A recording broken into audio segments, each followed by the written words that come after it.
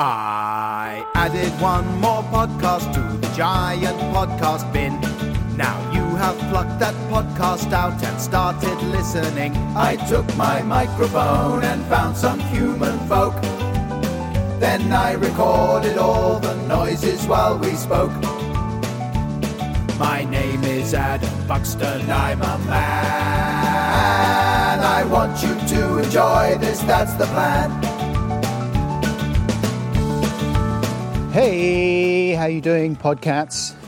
Adam Buxton here, reporting to you from a sunny farm track in the east of England, Norfolk County, if you want to know specifics. Up ahead, I got my dog friend Rosie. She's bouncing, enjoying the sunshine. We're taking a different route today because I'm also here with my daughter once again. And she thought it would be a good idea to mix things up.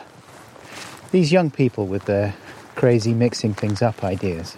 She's walking a few meters ahead of me. You all right, daughter? I'm okay. Excited about going back to school on Monday? Yeah. Yes, she is. Who is number one in the charts? For music? Yeah. Oh, I don't know. Kids these days, she doesn't even know who's number one. The UK's current number one is, according to officialcharts.com, Driver's License.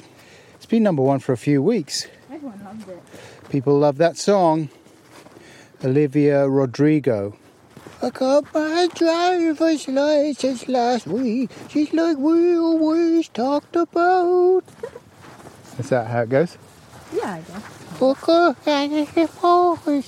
She sounds like a little woodland creature who's just learned how to drive. I mean, it's pretty impressive, but she's just like 17 or something. She's 17, yeah. She's good. I hope she's enjoying her success rather than being crushed by it. Anyway, look, let me tell you about my guest for podcast number 152. The New Zealand-born comedian, actor and writer, Rose Matafeo. Matafeo facts.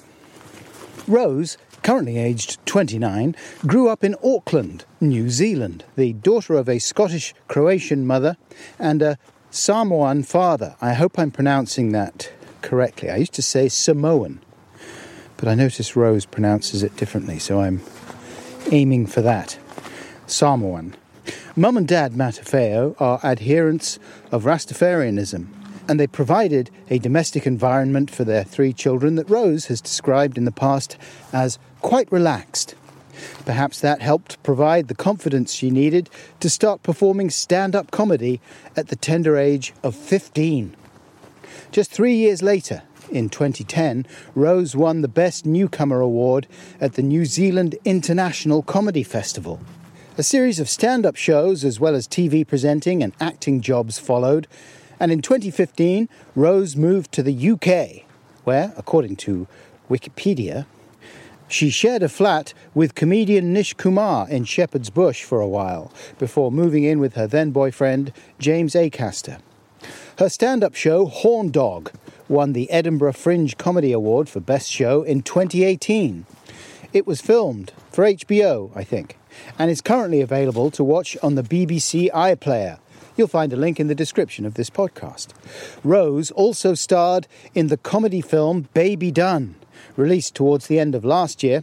Maybe it was earlier on this year in this country, I'm not sure, in which she plays a would-be adventurer who panics when she falls pregnant to her long-term boyfriend, a man who couldn't be happier at the prospect of fatherhood. Rose is terrific in it, and it's available to watch on digital platforms and on DVD, if you like antediluvian tech, now. Meanwhile, as you will hear, Rose has been working on a sitcom called Starstruck, which, all being well, will emerge later this year. Do you want to go through the wood, Rose? Come on, let's do it. Ooh, crunchy bracken.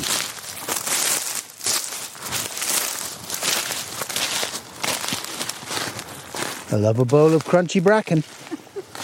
My conversation with Rose, not Rosie, took place over the medium of Zoom with Rose in London and me in my nutty room in Norfolk.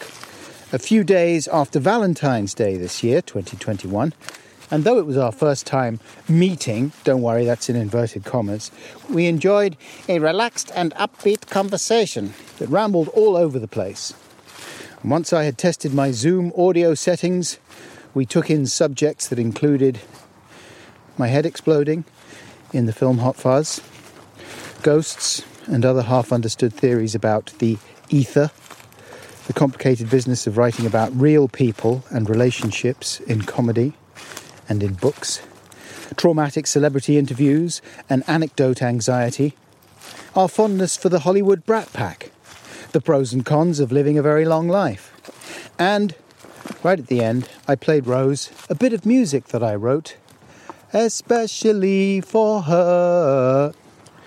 Now, speaking of mixing things up, instead of the regular Ramble Chat jingle this week, I am playing a remix. Watch out. And I chose this one as the winner of the Ramble Chat remix competition on the Metapop website that regular listeners will recall me mentioning earlier this year. There is a link in the description of this week's episode if you want to hear some of the other winners and runners-up who received various bits of music-making software from Native Instruments as their prize. I will scatter one or two more winning remixes throughout today's podcast, and I guess I'll probably just butt in and say who they're by in a slightly clumsy way after each one. But I'll probably be playing a few more in forthcoming episodes. There were quite a few good ones, and ones that I really liked, and I'd like to play them at some point. But right now, all the way from St. Petersburg, Russia, here is a reimagined Ramble Chat by Andrei Bulankov. Hope I'm pronouncing that not too badly, a.k.a. The Boy. Hit it!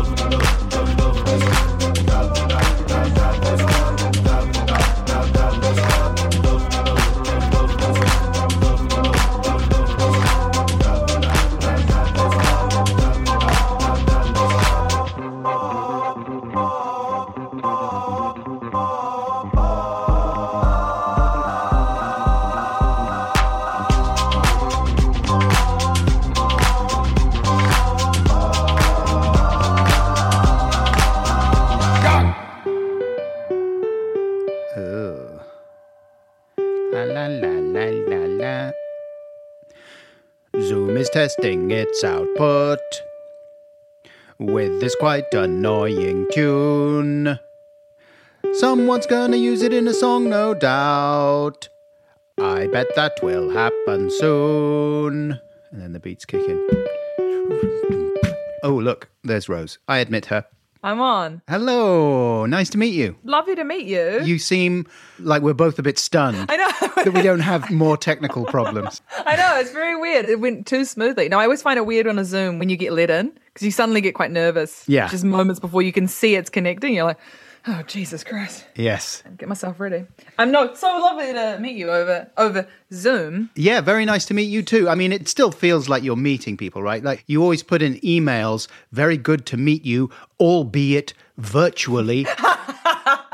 Or like I've put nice to meet you sometimes, which is the worst thing. I do that too, yeah. Yeah, you've got to put a dash after the E. It's fair enough. You have to acknowledge the fact that it is a somewhat different experience. It's not like IRL, but it's still pretty good, right? It's still pretty good. What's so funny is being mildly starstruck over Zoom. Like if it was happening in real life, it's kind of a bit less weird. You're like, oh my gosh, it's Adam Buxton. So I'll get over that immediately. I've seen you in a film, though. You haven't seen me in a film. No, I haven't. No, actually, no. Actually, you may have seen me being killed in Hot Fuzz if you've ever seen it. Yeah, you're in Hot Fuzz. Yeah, that's true. So yeah, I have. 1-1. Yeah. 1-1. I know, but I'm not in Hot Fuzz for very long. I die. You don't die in your film, so. No. I die in all my deleted films, thing. I think. Son of Rambo, I'm in for 60 seconds and I get some tweezers up my nose. Stardust. I'm a ghost, so I've already been killed by an axe in the Already been head. killed. Yeah, that's the backstory you did. Yeah. I'm really jealous of that, man. I wish I could have a death scene. It seems like the coolest thing to act. I didn't have to do very much in Hot Fuzz. I just had to look where Edgar Wright told me to look. They did a head cast of me so that they could explode my head. Oh my God. And in those days, I didn't have a beard. In fact, no, I did have a beard, but they asked me to shave it off. 2006 this was. I grew a beard in 2005. Yeah. And when they asked me to shave it off, I was quite alarmed at the expanse of flabby white flesh beneath, which is why most men who have beards are reluctant to shave them off, because they grew the beard for a reason. Everyone is self-conscious. I'm self-conscious. And that was one of the things that was fun about growing a beard was like, oh, look, there's some definition to my stupid big face now. And then I had to shave it off. And it was just this kind of pasty expanse of flesh underneath from this guy in his 30s who enjoyed drinking a bit too much. In fact, the night before they did the head cast, I had drunk quite a lot of wine. And then the next day, I just looked awful. You know, I've got no professionalism about me. Yeah. Like most professional people, if they had to do a head cast for a film, Yeah, they wouldn't get blotto the night before. no, they're not going to drink loads of... I forget that as well because like the concept of like photo shoots and stuff, I forget about because it's just not a thing doing stand-up that you're kind of wary of. But I've become increasingly more aware of the fact that I shouldn't get drunk every night of the week before I've got to take a photo that's going to be used for decades to come. Yeah. On the Friday, like I've got that next week where on Friday I've got to take a photo for the show coming out, and I was like, oh, it feels grossly adult to be like, well, I won't do White Wine Wednesday. I'll skip White Wine Wednesday this week. Don't have the whiskey after watching Celebs Go Dating on Thursday, and so Friday I won't look like hell. Wow, that really is... I mean, that marks you out as a proper star. I feel like Jennifer Lawrence. Yeah. I was going to ask about the Hot Fuzz thing. Was it confronting seeing your own death? Yeah. Well, no, the confronting thing was seeing my disgusting, pasty, hungover face rendered. The death of youth. Yeah. The death of young Adam. When they wheeled me on, they wheeled the dummy on.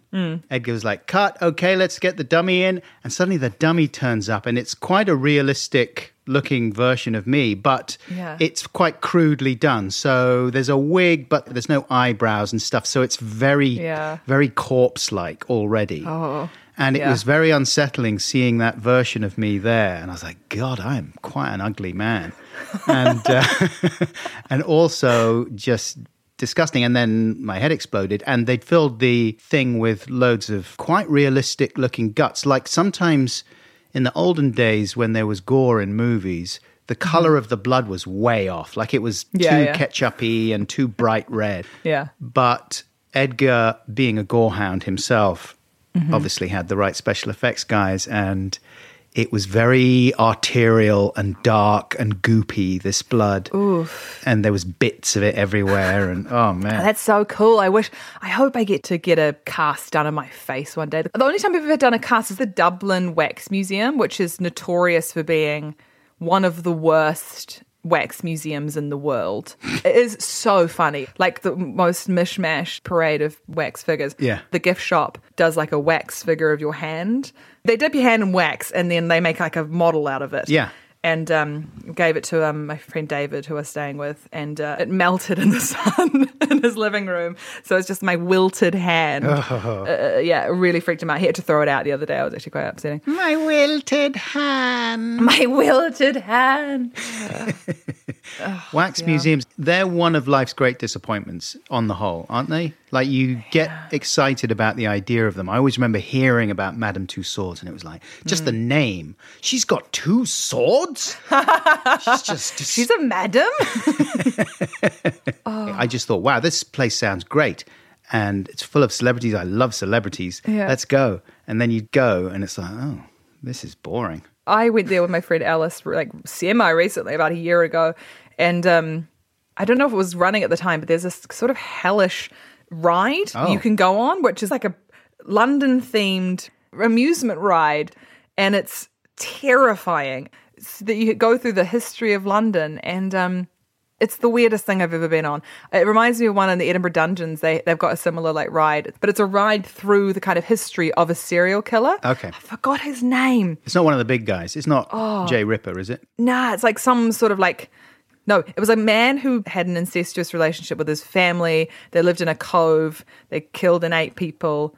And basically you're on this amusement ride going through the history of that. And it's horrific. Dominic Cummings. Yeah. It's exactly that, yeah. Did you ever do the London Dungeon?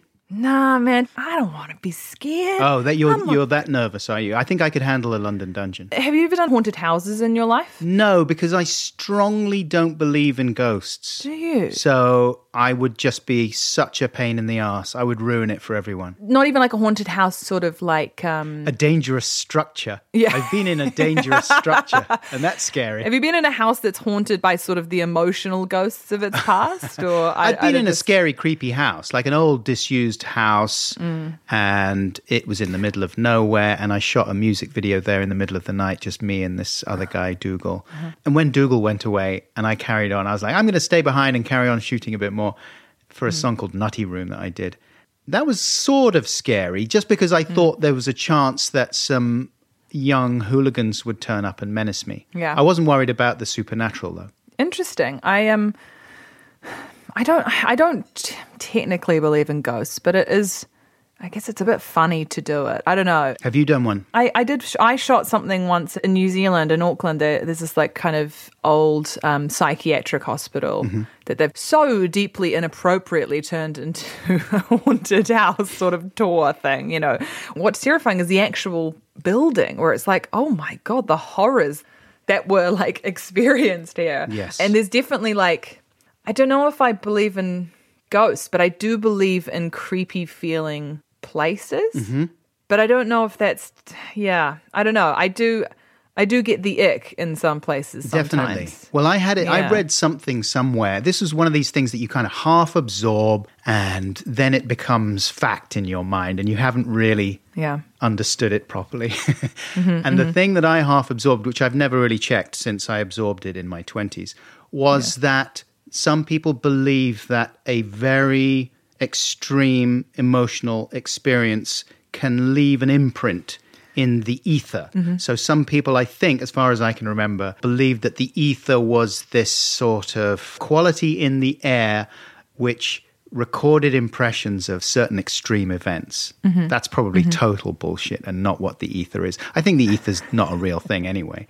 But that resonated with me, and I sort of thought, okay, I think I can get behind that. It's not exactly a spirit world, but it's just, you know, you can have negatively and positively charged ions. Yeah. And they make a difference to the way a room feels. I think maybe that's not based on science. There's different, like, well, I love both of us speaking to each other as if we have, we're not going by things that we heard that someone else read 10 years ago. I'm just freestyling made up science. There's got to be stuff going on with electromagnetic stuff. Surely. There is a part of me that's like, if there are like electromagnetic pulses that affect bird migration, surely there's some weird thing going on that we just don't really comprehend and will never comprehend, and that's absolutely fine. I get sleep paralysis sometimes, and Oh, really? Yeah, and it's not very often, but... How do you define that? How do you define sleep paralysis? Well, I only go off the description on, WebMD and MayoClinic.com, and then kind of, go, I've got that. I had it when I was younger. Well, I had something when I was younger where I'd wake up and not be able to move or scream, or like waking up out of a nightmare and then trying to scream. And that's still how it feels, where like you're trying to move but you can't, so your body is still asleep. Oh, that is terrifying. Yeah, have you never had that before? No, I don't. I mean, maybe for a second. You know what I mean? Like a split second when you wake up and you're aware of it. And it is usually after some wine has been consumed the previous evening. And it is very unpleasant. It's very unpleasant. And when it goes away, it's a bit like sometimes when you're a bit tired or whatever and you just forget how to breathe or walk. You know what I mean? Like for a tiny second. When that happens. And you suddenly go, I can't remember exactly. I breathe out and now. I can't. When do I breathe in? How do I do that again? Yeah, I'll be doing something and I'll be lost in thought, and then suddenly I'll just go. Yeah. It's like I haven't breathed for like 10 solid seconds. I'm like, oh, Jesus Christ, you just gasp. Oh, yeah, breathing. Yeah, it's like your autopilot is just like malfunctioned. No, I totally get that. Oh, man. But you still get the occasional bout of sleep paralysis. And how long do you think it lasts for? Oh, not long. It's more just like, it will be like waking up in the middle of the night and then out of a sort of bad dream and then trying to talk or scream out of fear. And then so it's so funny soberly describing it like awake. You're like, I sound insane.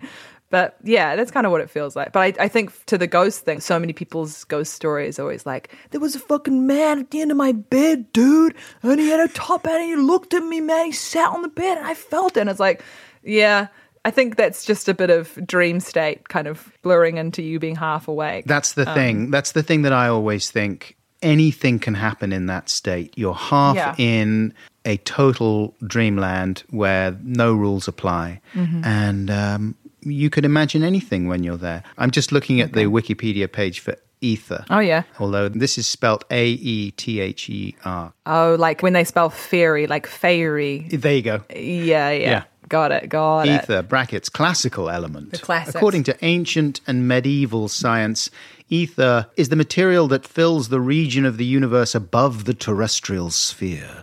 The concept of ether was used in several theories to explain several natural phenomena, such as the traveling of light and gravity. It doesn't say anything about ghosts or recording strong emotional experiences. Yeah. Citation needed hardcore on that Yes. one. Yeah. Yeah. You're just going to see Adam in the history of it being like, guys, we keep deleting my thing about ghosts. That's right. I'm just scrolling down here. Oh, no, there is a section on me. Yes, it says the freestyle scientist Dr. A. Buckles believes that ether actually records extreme events and you can feel them when you go into a room years later. So there you go. Oh, everything's up for grabs with ether. Come on. Yeah. Ether is literally the most wishy-washy concept of all time. Don't let any ether heads hear that, though. Maybe edit that out. Shit. Flavored ether, you can probably get, it's like vape. It's like walking into a big room filled with vape smoke. That's what the ether is. Yeah, trauma-flavored vape ether. That's amazing. Do you like walking through someone else's vape smoke? Yeah, I love it, especially when it's like butterscotch, and it's also really sweet seeing like a real, seemingly kind of hard-looking dude vaping on like what looks like a walkie-talkie, and then like walking through their vape and then smelling like a little sweet smell. That's right. And you're like, oh, it's cute. Isn't it a cute little vape flavour? It smells like sort of lilac toilet freshener or Yeah, something. candy floss. That's really nice. Yeah. I think that's the saddest thing about lockdown is that none of us have been walking through the vape clouds of other people. No. And that's what I miss the most. I wonder if COVID can survive in vape smoke. True. It probably can. It's very hardy and persistent, isn't it? Fucking COVID. It'll get you, man. I don't know. There should be government trials going on as we speak about COVID's resistant to vape smoke. Otherwise, that would be a simple solution right there. Didn't they say that vaping is worse if you can get COVID more if you vape or smoke?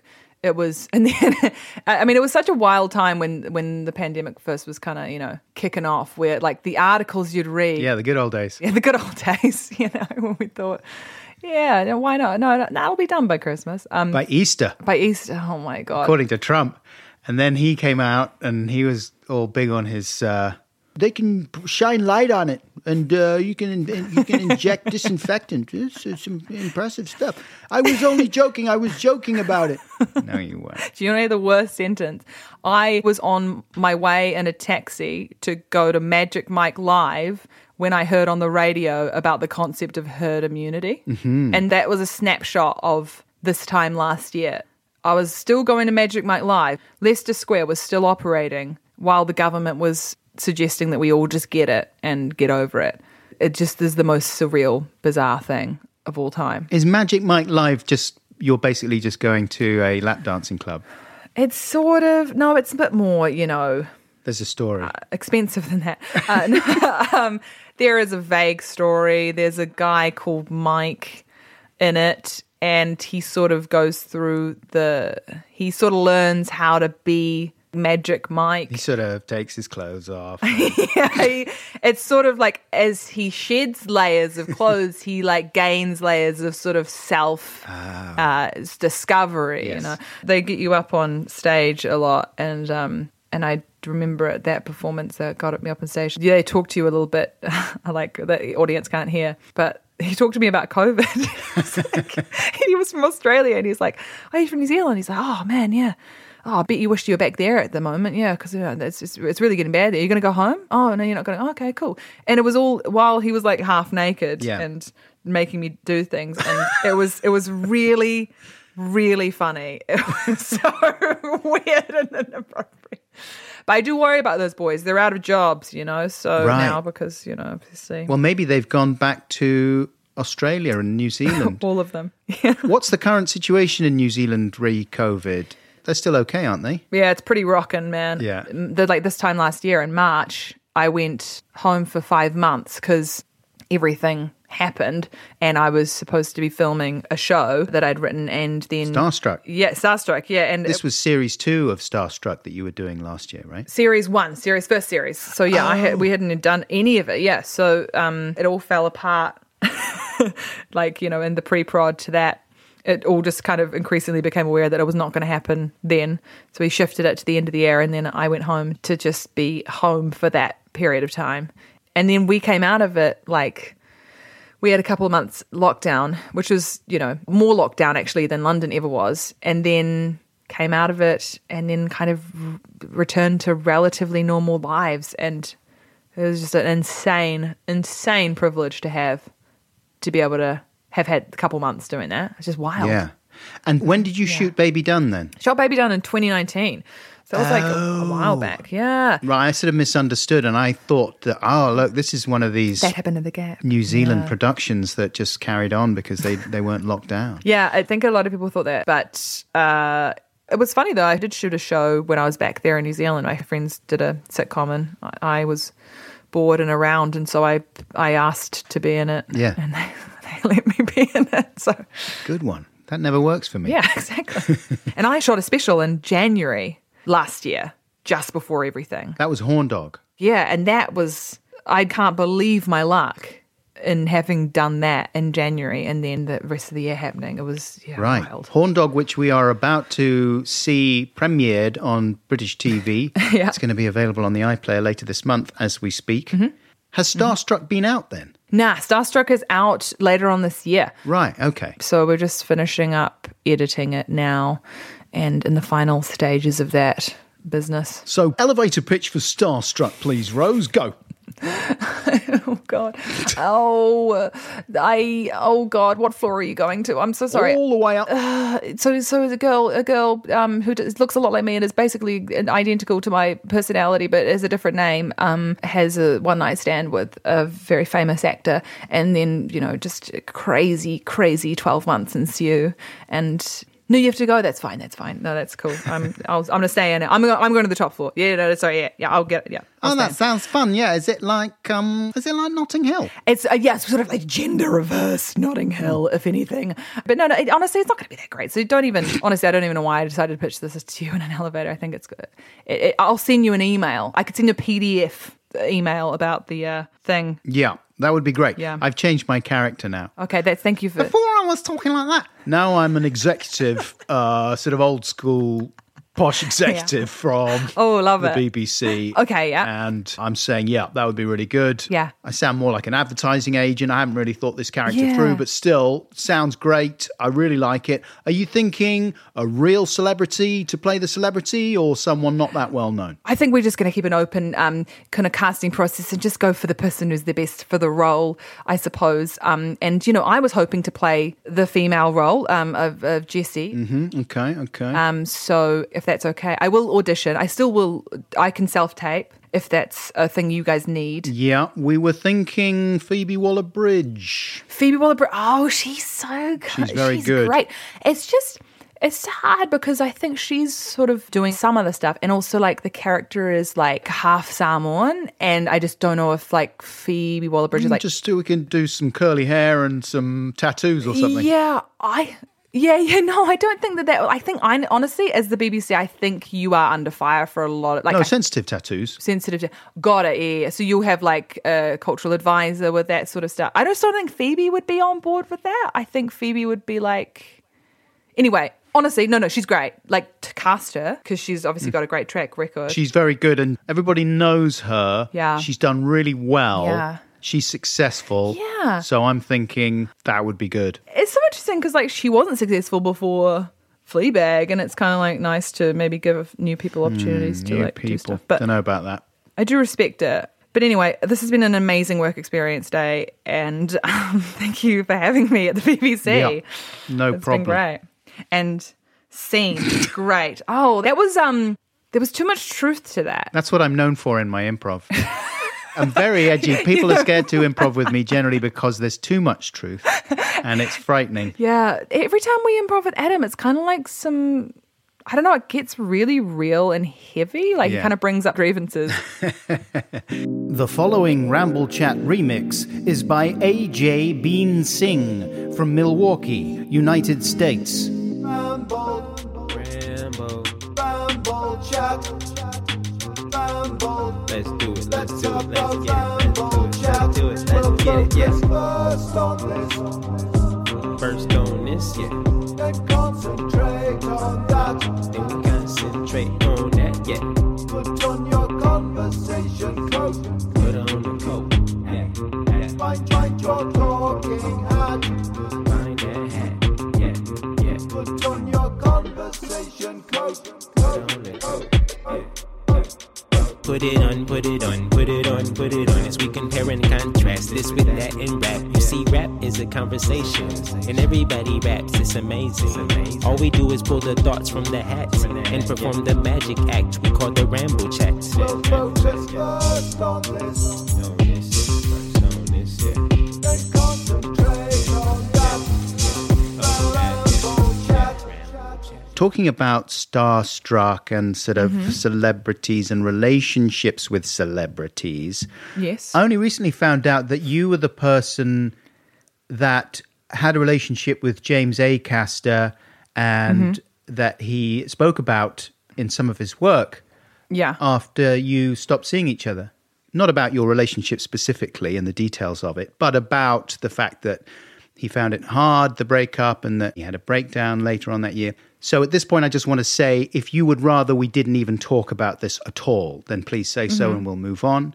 But I was going to sort of ask if you were okay to sort of talk around the subject and talk about the fact that I just found it strange. I find it strange when comedians talk about their relationships and do shows about their relationships. And I always wonder what it's like for the other person. Yeah. So is that a subject that you would rather not get into? Or No, I think it's... Well, no, you were the first person to really ask me anything about the more specifically the fact of like what it is like when, you know, you're in a relationship with a comedian and what it feels like to have something written sort of referencing you. I think, you know, more than any of my close friends who are actual comedians who have never brought it up. And I should say at this point that, you know, I like James Acaster very much, and I think that he was careful to be sensitive in the way that he dealt with the topic. He was certainly not interested in throwing you under the bus, as far as I can tell. Is that right? Yeah, no, I mean, from a nerdy comedy perspective, I think this happens a lot. Like, there's so many, you know, comedians date other comedians because that's like your workplace and that's where you meet people. And that's certainly how I met James. And I think I do find that there is something uncomfortable. Like personally, in my comedy with relationship stuff, I hopefully turn it into something, or those experiences into something that's observational and more abstract, so it can be relatable to an audience. And I think other people's style is to get quite personal and specific about details about people.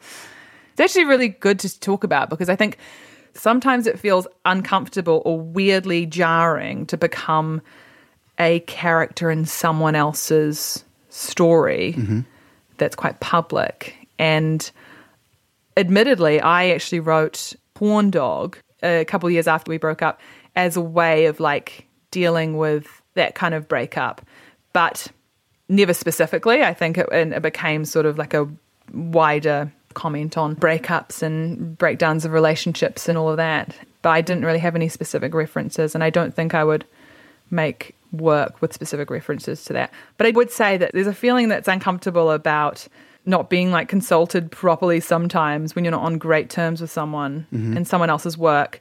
And just the kind of muckiness of like when someone financially does benefit from that. I think there's a weird conundrum there where it gets messy when people get quite personal and details about it. And also it's kind of hard to be upset about it in that when someone deals with it quite sensitively. But it is jarring to find out that you've been written about in a book from someone on the bus, which is what happened to me, where someone like kind of recited personal anecdotes and history about my former relationship. She was a nanny on the bus, and she like basically like told me the story of my breakup. And I had no idea that it had been written about. And I kind of got off the bus 3 stops early and went home and figured out what she was talking about. And read bits of that book, and I was like, oh, damn, that's crazy. Like, it's a weird way to find out that, you know, that's been chatted about. This is a book he wrote called Perfect Sound Whatever. I suppose because he doesn't mention you by name, of course. I haven't read the book, by the way, so I can't speak to exactly what kind of thing he was talking about. But I don't know James very well, but he seems like a nice guy, a thoughtful guy, and someone who would certainly not like the idea of upsetting you. Yeah. But because I wrote about relationships that I'd had in a book recently, a kind of memoirish book that came out last year. And they were some of the formative relationships I'd had in my teens. Yeah. But I wrote about them in a fairly abstract way. I changed the names. I don't think I went into any real details.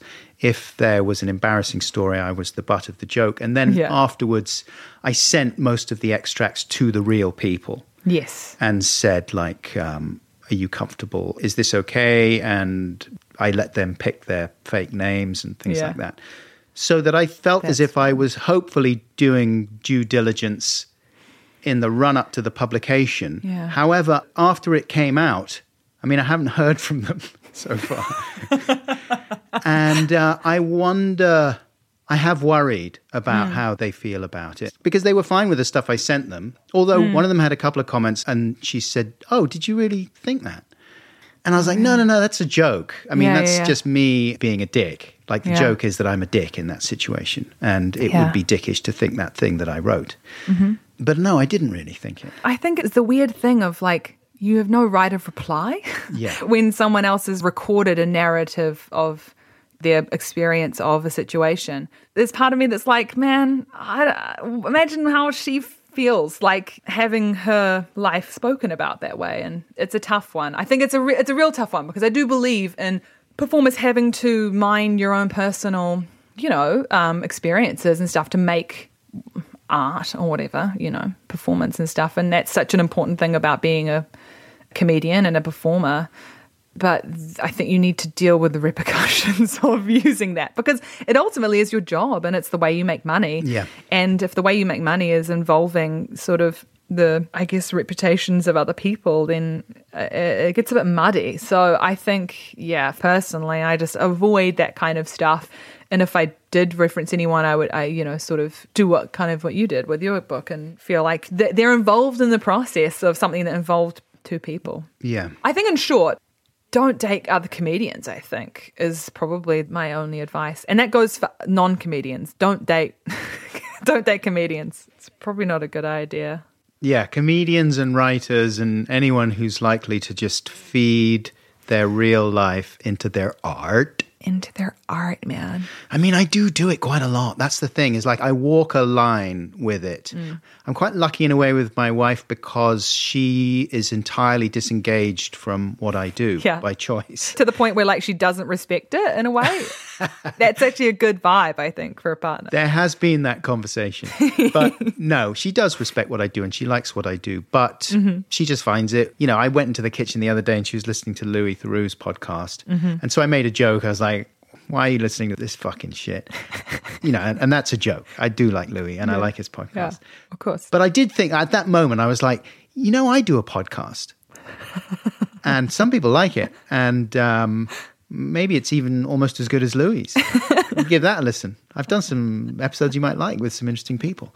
And she just said, I know, I just find it a bit weird. I just don't, it's just a bit weird. And I prefer not to. And I thought, fair enough. I think, yeah, that it's really funny that she's listening to Louis Theroux's podcast, though. I mean, to be fair, both very good podcasts. Yeah. I think you get different things from both the podcasts. I mean, I'm a big fan of both podcasts, and I think Careful. Your Paul McCartney episode, the shining light of that episode, to the extent where I went out and bought the ingredients but never actually followed through on it, is when he talked about loving hummus and bagels. And hummus on the bagels. bagels. I was like, that's the shit, man. That's the shit that you need to get out of these people. Like, and that whole interview was just so good. Oh, that's nice. Thank you. But no, I'm glad you liked it. No, it was a really cool, gentle interview. He's just a cool guy. He's really just a sort of straightforward character in a lot of ways. I did watch that little clip that Peter Jackson released of the documentary that's going to be coming out about him. Yeah. Damn, it was cool. Oh my God, it got me jazzed for that. And I just watched the Bee Gees documentary and I'm like, I'm all for these docos about, like, that Bee Gees documentary is awesome as well. I heard some other people talking about that. Where do you watch that? I watched it on Now TV. And it was funny because I was watching it with my flatmates and I realized, like, sort of 10 minutes in that they were playing songs and I'd be like singing along to like Fanny Be Tender and they're like, what are you doing? And I'm like, the song Fanny Be Tender? And they're like, I have no idea what the song is. I'm like, sorry. Is that a Bee Gees song? Yeah, Fanny Be Tender with my love. You know how easy it is to hurt. Yeah, that's a great song. You can't call a song Fanny Be Tender. Well, guess what? They did it. Fanny Be Tender is, well, it was very, I was a huge Bee Gees fan when I was a kid and it was one of the funnier titles. You can get a cream for that, surely. Yeah, it's the Caniston jingle. It's sponsored by Caniston. Yeah, for sure. You sang that really well. Do you sing, have you done singing? Have you done like song and stuff? Singing.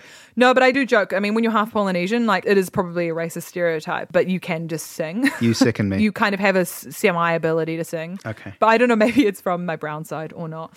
But no, I used to like singing. I used to be in all the musicals and stuff when I was a kid and a teenager. But once you get into comedy and stuff, there are certain things that you kind of have to, in a way, say goodbye to doing unironically. Yeah. It's so hard because I play the ukulele and I really love playing the ukulele, but I also realize that it's the tweest fucking instrument on earth. Oh, it's nice though. My daughter's learning how to play the ukulele and it's great. I don't know what I was going to say. I should give her lessons. I don't know what I was going to offer giving her some lessons. I should give her some words of encouragement. Yeah, that would be great. The following Ramble Chat remix is by Jigsaw Tiger from Glasgow, Scotland. Visit her website, jigsawtiger.com, to hear more of her sounds. Ramble chat. Ramble chat. Come on, let's chew the fat. Ramble chat. Put on your conversation coat and find your talking hat. We'll focus.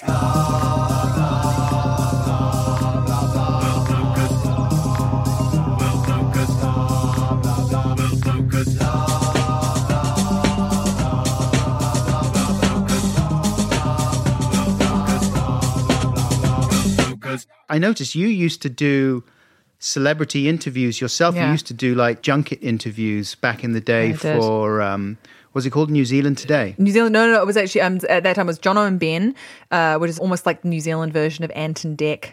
But that was, I did a lot of press junkets for that. Before that, I hosted like a Freeview music television show on the afternoons from 4 till 7 on a channel that no one watched. And I'm pretty sure was just a tax write-off for the channel operators, where we would just have to talk for 3 hours every afternoon and interview a lot of people, like 3 people a day.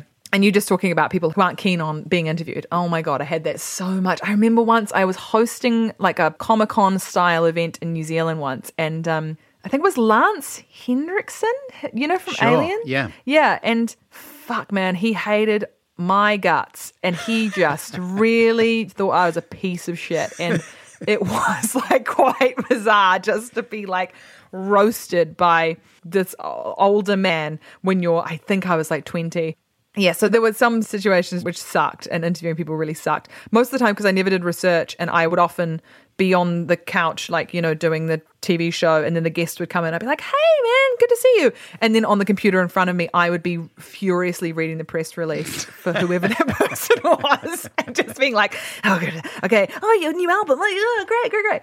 So I was very unprepared. But I got to do some cool press junkets for John and Ben. I met Amy Schumer and Bill Hader for Trainwreck. Yeah, the format was you sort of speed dating with them. Yeah, that was a sketch I did on the show that I would interview people with there were speed dates, and I'd kind of go in, like they were kind of New Zealand celebrities, or in that case, them at the press junket. And yeah, it was just like I'd sit down for like about half an hour with a person, and beforehand I'd just go, hey, I'm so sorry, this is going to be horrible and really uncomfortable for you. And I'm just going to say some terrible stuff. And at the end, I'll sort of come out of a trance and then apologize. So that was always a fun segment. I find those things really difficult to do. You know, when sometimes as a comedian, you're forced to do like vox pop style things where you're kind of trying to not make a fool, but like be a character in front of someone and make someone else feel uncomfortable. That's like the worst feeling thing for me. It's just horrible. I still think about times where I've had to do that in my career and hated it. Oh, yeah, we used to do exactly, when I say we, me and Joe Cornish, and we used to do a TV show on Channel 4, and we had some mild elements of that, of silly interviews, slightly pranky feeling interviews. But as with you, we would always explain quite carefully beforehand, like this is what to expect, that we're going to be doing this, and you feel sick. And sometimes you do feel absolutely sick. And once I had, you know, the thing that scarred me, which I often bring up is, and I wasn't even pranking the guy, but I was interviewing Paul Weller on the radio, and I said, does anyone ever say to you, Paul Weller, oh, tell me more. And he just fucking hated it. And he said, and he just said, all right, okay, you're trying to be funny, are you?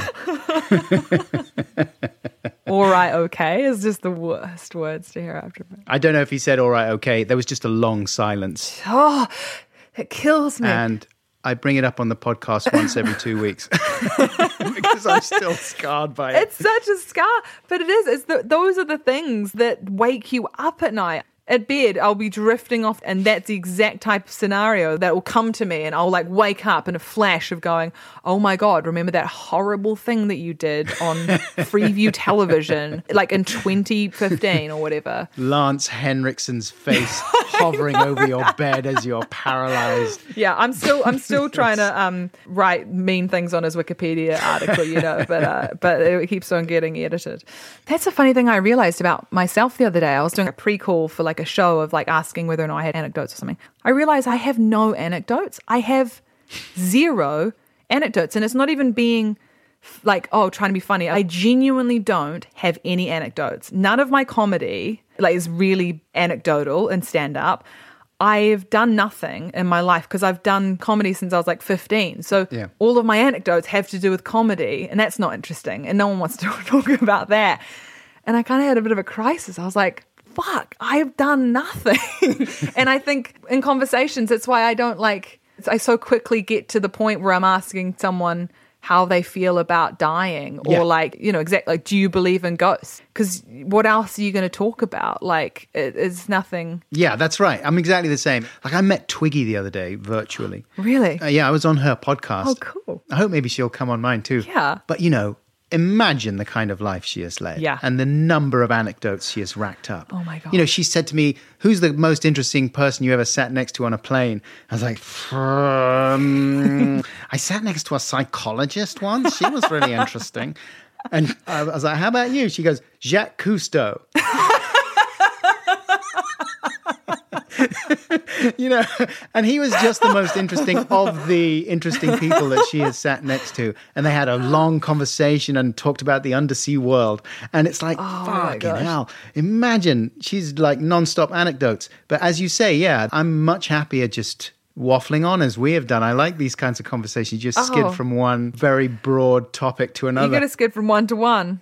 That's so funny about Twiggy, because like obviously she's met so many people in the time that she existed and all of that. But also it's like being incredibly good looking and a model opens some doors. Right. You're going to be sat next to some interesting people. Yes, and Find they are that going to be funny. happy to chat with you. Exactly. They're going to be very happy to chat with you. Especially sort of older men in the 70s, I would imagine. Exactly. Up in first class. I've kind of delved deep in this lockdown into sort of doubling down on my interest in that era of stuff, of like 60s sort of, you know, celebrities or musicians or whatever. And it's so hard because it's so hard to be a fan of so many of those men because you read past the early life of their Wikipedia article and then it just gets dark. You're like, damn it. Like, I've been getting massively into Anthony Newley at the moment and just weirdly listening to every album and watching every fucked up film he's done and all this stuff.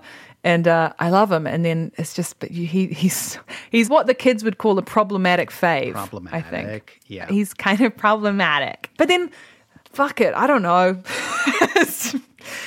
Yeah, it's a funny thing to be a fan of that time. But man, I'm glad Twiggy is like out there rocking it, having a podcast. Like, get me into that. Have you listened to the podcast? Who else does she interview? I listened to an episode she did with Molly Ringwald. Oh my God. Yeah, who turns out to be an Cool. amazing singer. I didn't know that. Because her dad's a singer, isn't he? That's right. Yeah, I didn't realise. She went through a whole France phase, I think, after, you know, she moved to Paris and stuff and like started singing jazz and stuff. Right. Molly Ringwald, yeah. And of course, she's been quite public about some problematic aspects of working with John Hughes, Yeah. who was mildly obsessed with her, as far as I can tell, romantically.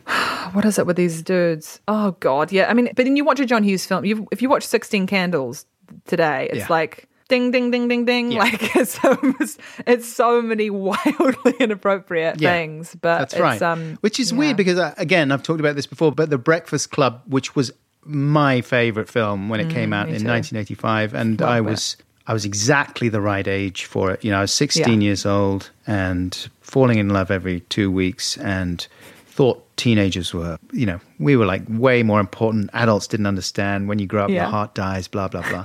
So I loved it. But looking back on it, you know, and then I watched it 30 years later and it's like, whoa, this is a very strange film. And they're all dicks, really. And I was like, I love those dicks. Does that mean I'm a dick? I really vibed with Ali Sheedy's character. Yeah, I loved her. Yeah, she's the best, but I hate how she gets made over at the end. She gets all girlified. Do you feel like when you watch St. Elmo's Fire, you're like, that's not my Ali Sheedy. That's not my Ali Sheedy. Because My wife loves such a St. joke Elmo's pro. Fire, but I don't think I've love made it St. through Elmo's once. Is it good? Is it worth revisiting? Well, no, I mean, I went through a big Brat Pack phase when I was a teenager. I like the same thing with Breakfast Club and 16 Candles and stuff, and really got into St. Elmo's Fire to the extent where I started a social softball team in my early 20s, and we called our team St. Elmo's Fire, which is actually an awesome social softball team name. It's a cool name. There's a Brian Eno song called St. Elmo's Fire, which predates all that. So that's what St. Elmo's Fire means to me, is that one. Spitting irons in the ether. So look, you see, we formed a little connection to the ether there via Brian Eno and The Breakfast Club and John Hughes.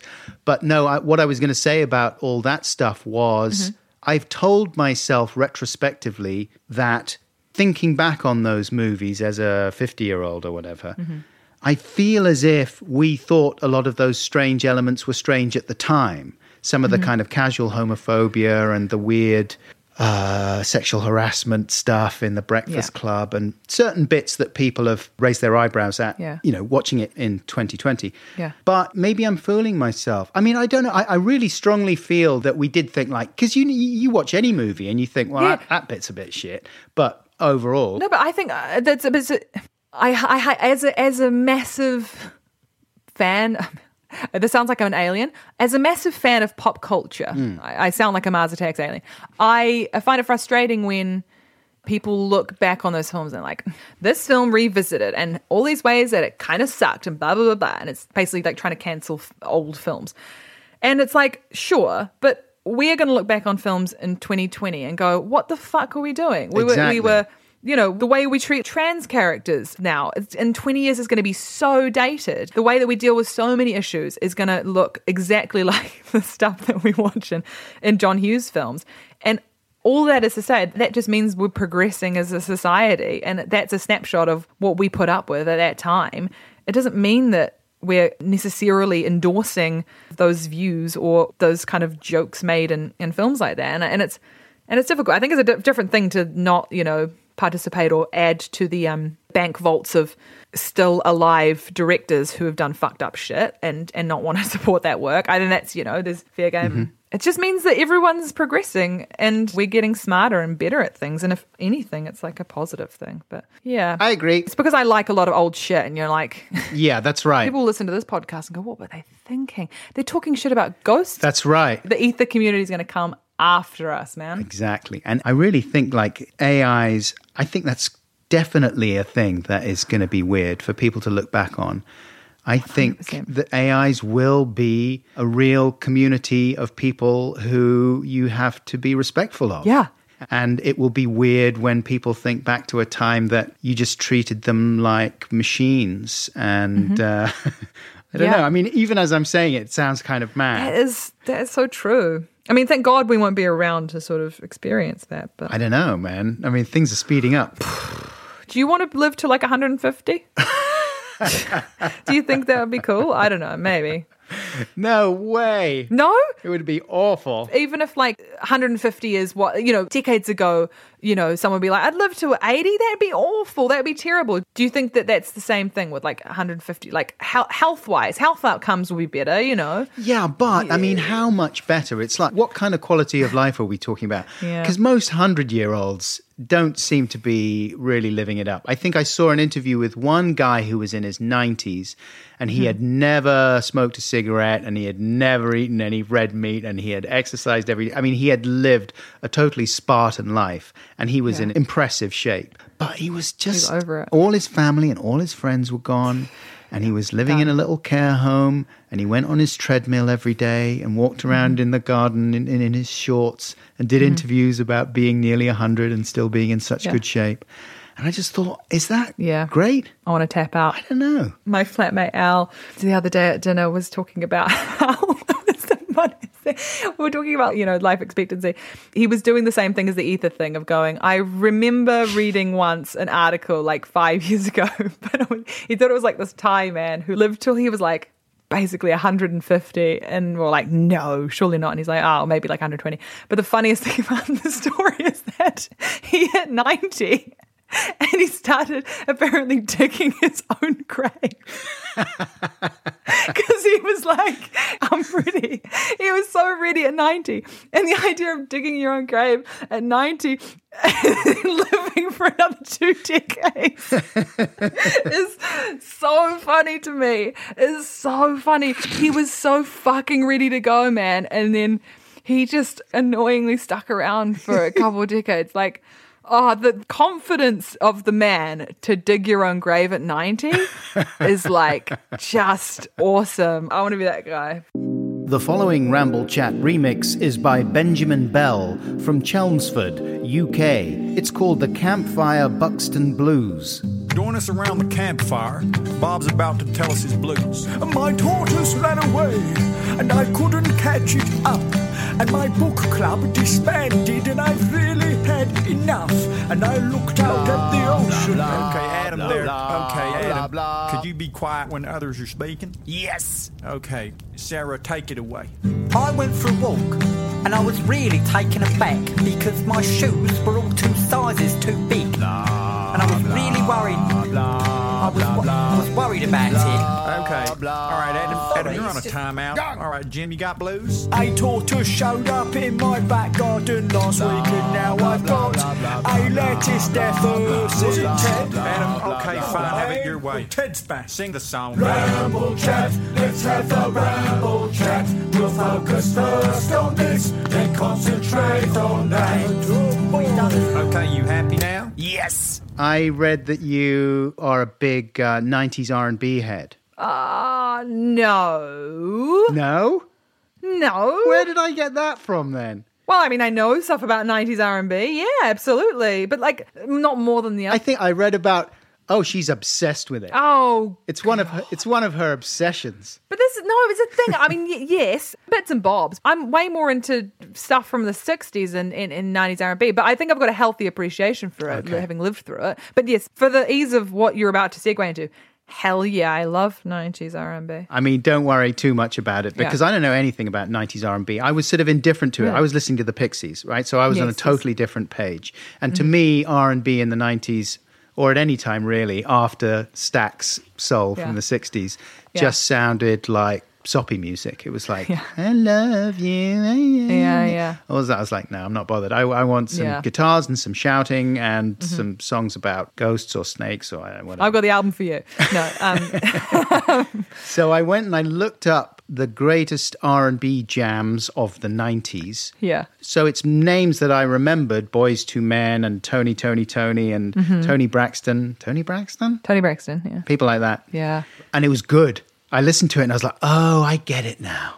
It's really good. Yeah. It's almost like hip hop without the bragging about shooting people and calling women bitches and things like that. I think a lot of that stuff, and maybe my area is more 2000s because that was when I was kind of growing up. But what I do love about 90s R&B is the narratives, because the narratives are so rich and they get so much detail and information into the song in such a short amount of time. There's a great song. When you're out in the club, don't think I'm not. Even when you're out making love, don't think I'm not. And it's like this whole R&B song about a woman who's like, I know you're cheating on me. And guess what, bitch?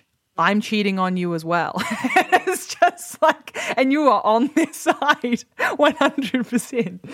I love that. Yeah. Such great storytelling. Exactly. A little drama within the space of a 3-minute Love song. a little drama.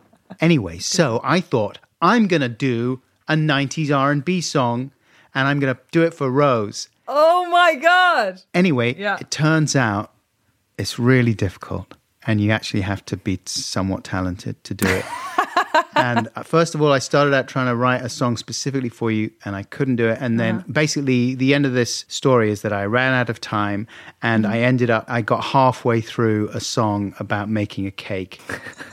But this is my attempt at an R&B song that I made for you. For me, that's so cool. Let's see if you can hear it. Imagine if I take this really badly. Late last night, I made a cake as a Valentine's gift for my beautiful wife.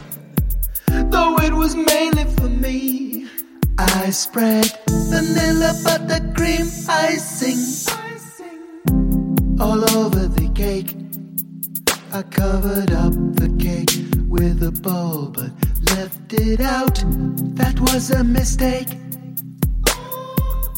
In the morning, half the cake had gone, and the cake that remained on the plate had finger ditches in the icing. I was irate. That's enough of that. I played it to my family the other night, and I mean, they advised me not to play it to you. They just said, well, it doesn't really work. I think your family don't believe in you. That's toxic, and you need to get rid.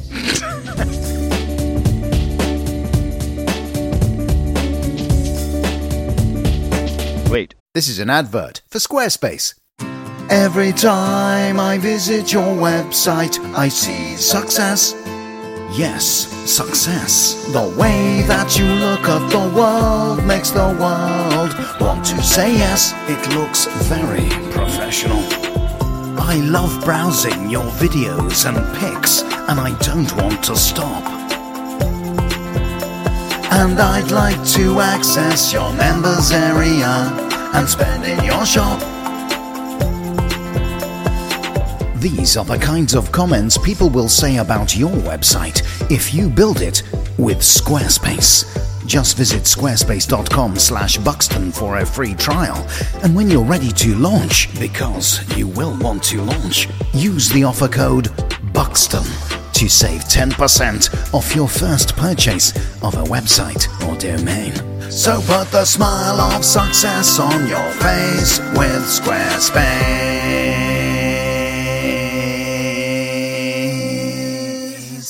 Yes. Continue.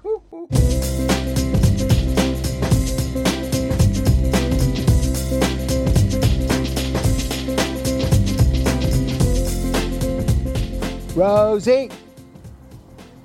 This is a real test of Rosie's alertness and her desire to do what she's told, because we are on an unusual stretch of woodland. But here she is. Oh, she's a good dog. Rosie, come over here. Seagulls. That's an intrepid seagull. We're quite a long way inland here.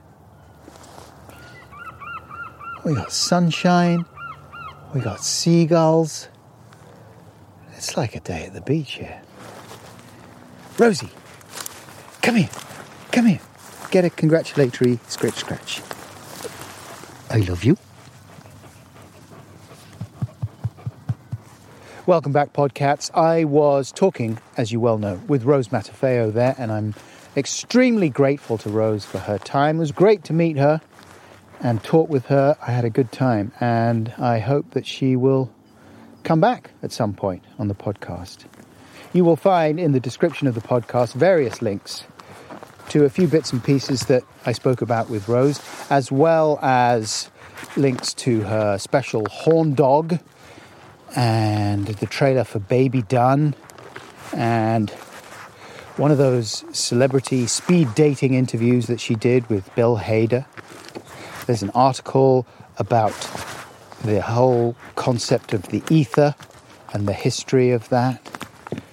Oh yeah, there's the webpage I looked at that had 20 essential tracks from the golden age of R&B. And the video for my song Nutty Room that I filmed in the scary house that I spoke about, which isn't there anymore. It's been rebuilt. Additionally, as I said in the intro, you will find a link to the Metapop website where you'll find all the remixes of Ramble Chat that the Metapop community contributed. And there's a list of the ones that I selected as my favourites, although it was very difficult. Well, I recorded a message as well, actually, to all the people who entered the competition, which you can find on there. Just saying thank you to all of them and expressing how hard it was for me to pick winners, because there were a lot of good ones. And as I said, I'll probably scatter a few more throughout the podcast in forthcoming episodes. We're in a clearing in a wood right now, and the afternoon sun is shining through the trees. It's a little bit hobbity, although where we are right now, where badgers, I believe, have been digging holes, it's a bit like a kind of badger building site. It's a bit Stig of the Dumpy, you know? What looks like limestone or chalk that they have dug up. These badgers, man, they've got a serious digging ethic. Right, I'm going to go and join Rosie and my daughter and sit on the ground. But before I do so, I just want to say thanks once again to Rose Matafeo, to Seamus Murphy-Mitchell for his always invaluable production support. Thanks, Seamus. Primary editor on this week's conversation was Scott Edwards. Scott and Matt Lamont, who also edits this podcast, have set up a company called Podmonkey, which I've mentioned a couple of times before. There's a link in the description of the podcast to their website where you will be able to contact them should you require professional assistance with your own podcast project. The artwork for this podcast is by Helen Green. Thanks, Helen. Thanks very much indeed to you for listening. Hope you're doing well out there. And looking forward to getting back to school. Come on, road to recovery. Let's go. Just a few more months before the next mutation. No, before we are jumping up and down at some sweaty festival, hugging and breathing on each other. Here's a taste of what that'll be like. Hello, mate. All right, mate. Yeah, it's going to be great. Until next time we are together. Next week it'll be. Take very good care and remember... Is this going to embarrass you if I shout, I love you, bye? No. Okay, just checking. Take care. I love you. Bye!